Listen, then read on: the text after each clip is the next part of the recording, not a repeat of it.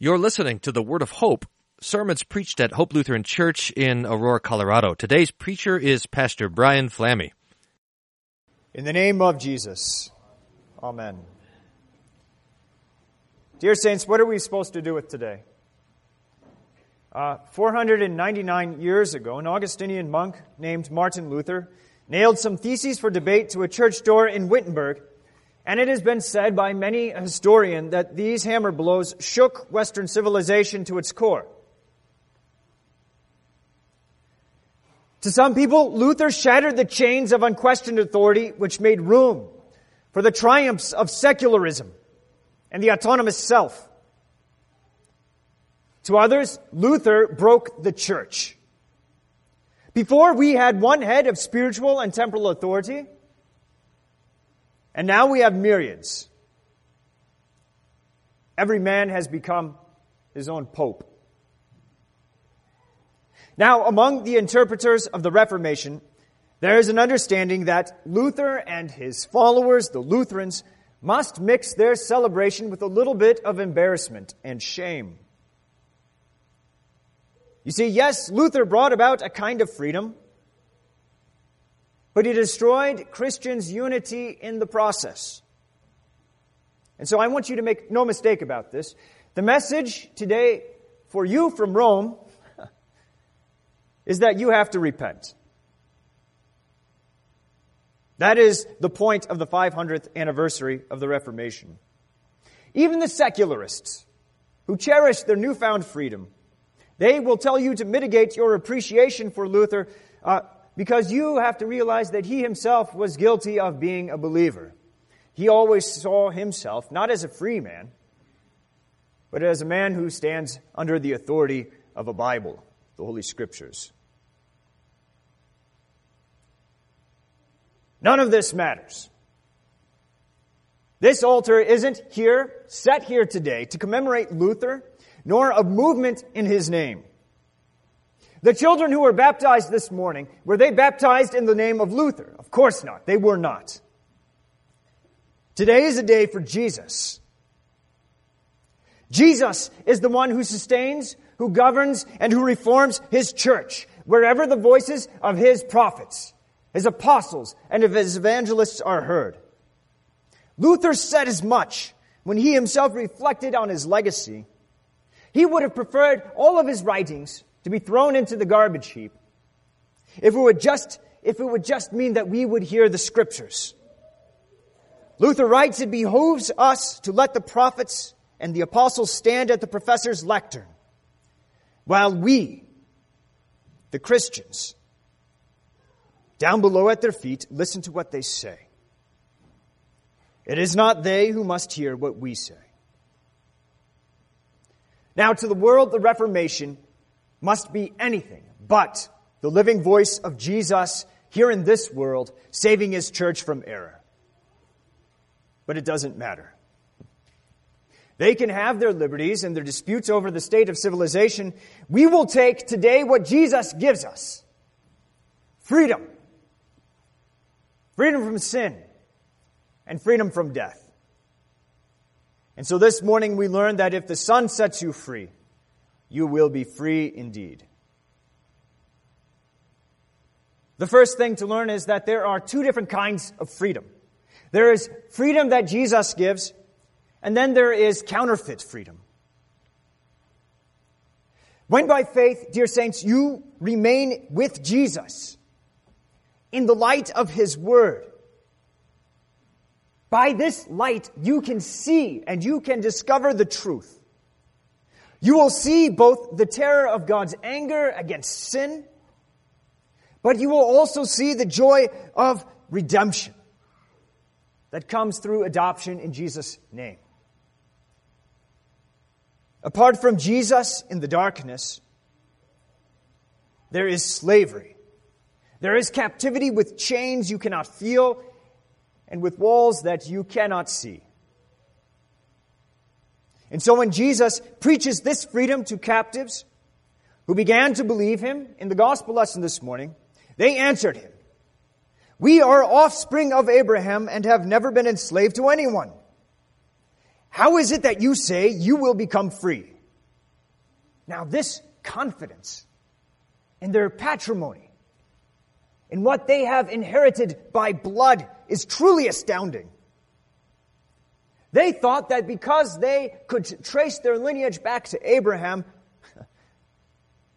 that they had a kind of freedom that wouldn't allow for the room, that wouldn't give any hearing to the freedom that Jesus had to give. Forget about the fact that it was an obvious fact, an obvious historical fact, that they had been slaves in Egypt for generations, these children of Abraham. And forget about the fact that even at that very moment, they were under the captivity of the Romans. Now this says something about the flesh and the devil. It says first about the flesh that its corruption is so deep and it's so impossible to understand the depth of this corruption that natural man, by his own powers, is unable to see the sort of mire that he's in. Just how bad his sin really is. It's not that the flesh can only perceive part of the truth. It's that its condition entails a kind of madness that warps its perception, even from those things that are obviously true, that you ought to know by human reason, but even that's been corrupted. And this is totally fine with the devil. He hates the devil's mercy so much that he will fight to keep men in this madness of seeing past the truth that stares them in the face. He'll have these men, people like you and me, who are caught up in sin, to believe that the freedoms that we have and that we cherish, he'll have us believe that these freedoms are all that there are. That's all that we need. But dear saints, Jesus doesn't want freedom that's located in the blood of a privileged race. Neither does he speak about a freedom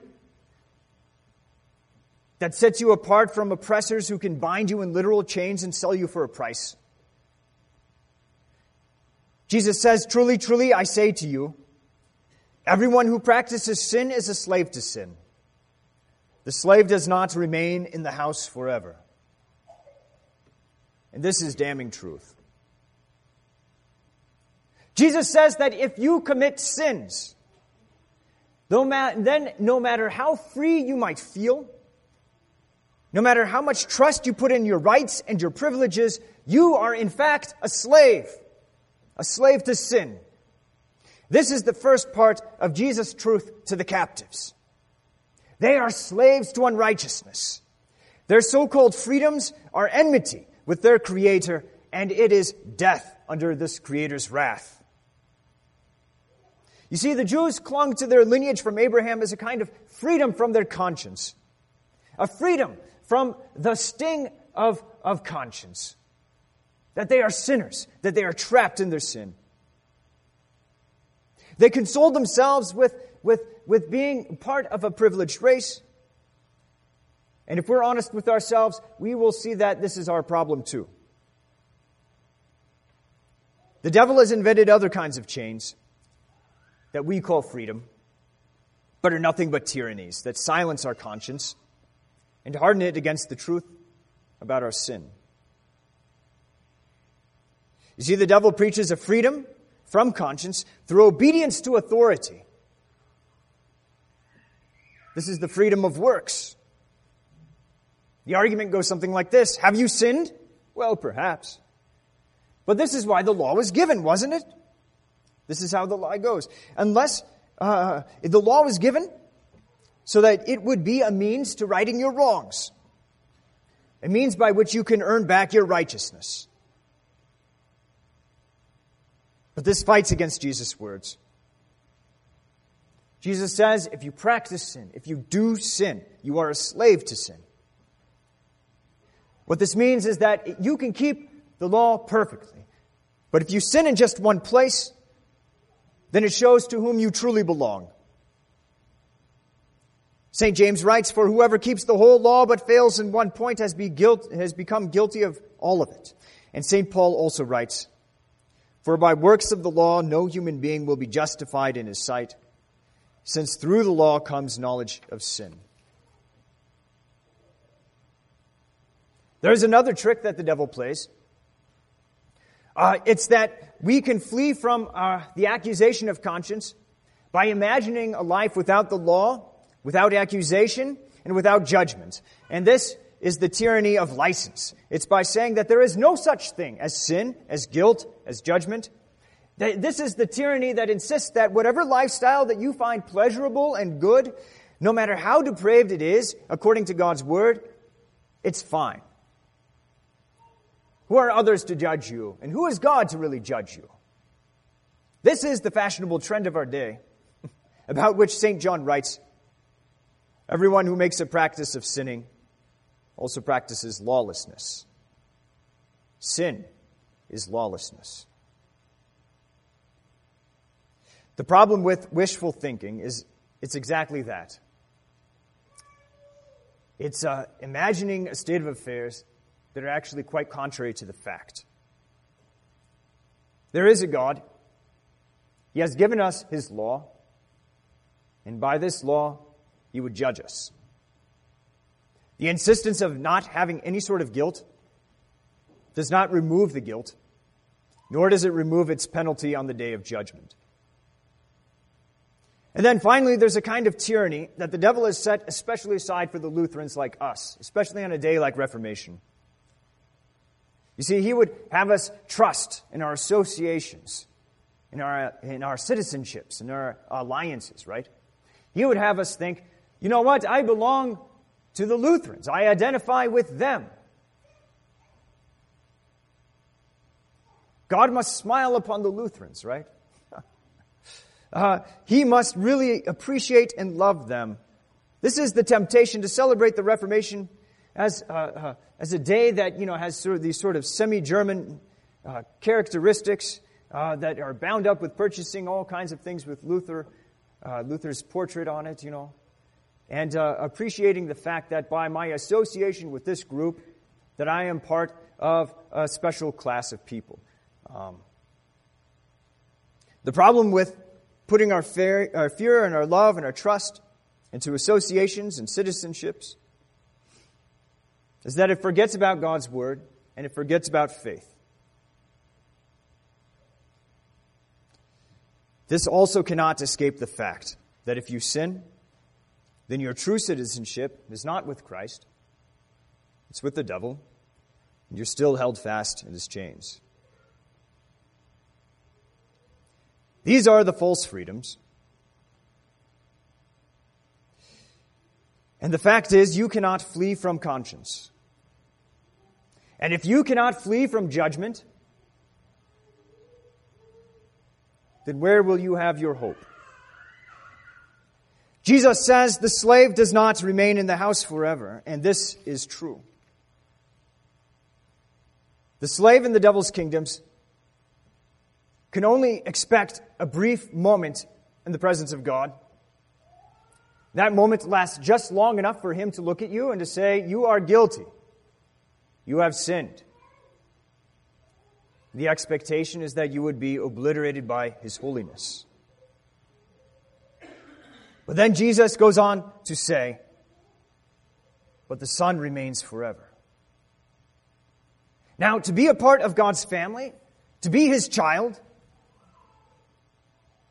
if that's what it takes, how is that to be possible for you? Jesus promises, if the Son sets you free, you will be free indeed. And with these words, Jesus takes the chains of the devil's captivity, which would have you look to your blood, to your works, to your pleasures, to your loyalties, and then Jesus shatters them. God's Son, you see, has taken it upon Himself to make it His work, to set the captives free. How does He do it? Not because of anything that you have done. He does it freely, by grace, through adoption, by making you a member of God's family, and by paying the price for it with His own blood. St. Paul writes, but when the fullness of time had come, God sent forth His Son, born of a woman, born under the law, to redeem those who were under the law, so that we might receive adoption as sons. And because you are sons, God has sent the Spirit of His Son into our hearts, crying, Abba, Father. So you are no longer a slave, but a son. And if a son, then an heir through God. Again, St. Paul writes, in love, God predestined us for adoption to Himself as sons through Jesus Christ, according to the purpose of His will, to the praise of His glorious grace, with which He has blessed us in the Beloved. In Him we have redemption through His blood, the forgiveness of our trespasses. You see it. This is not a freedom from conscience. It is a freedom of conscience. It sets your consciences at peace with the fact that now the righteousness of God has been manifested apart from the law. The righteousness of God through faith in Jesus Christ for all who believe. Your righteousness, your standing before God's throne, and your place in His house is a gift from the Son. You have it, and you keep it by faith. By hearing and believing Jesus' promises, the very same promises that come through Jesus' baptism, through His absolution, through His preaching, and through His body and His blood. Dear saints, the devil's chains no longer hold you. The devil no longer has any claim on you because you are baptized. You are free. The Son Himself has set you free. And therefore you are free indeed. To God alone be the glory. Amen. May the peace of God, which surpasses all understanding, guard your hearts and your minds in Christ Jesus unto life everlasting. Amen. Thank you for listening to the Word of Hope. We hope your time with us was one of joy and peace in hearing the Lord's Word and kindness. If you have questions about anything you heard on today's broadcast, please don't hesitate to contact us at office@hope-aurora.org or call the office at 303-364-7416.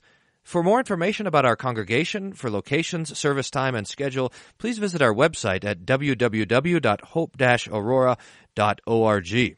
Thank you for listening to the Word of Hope.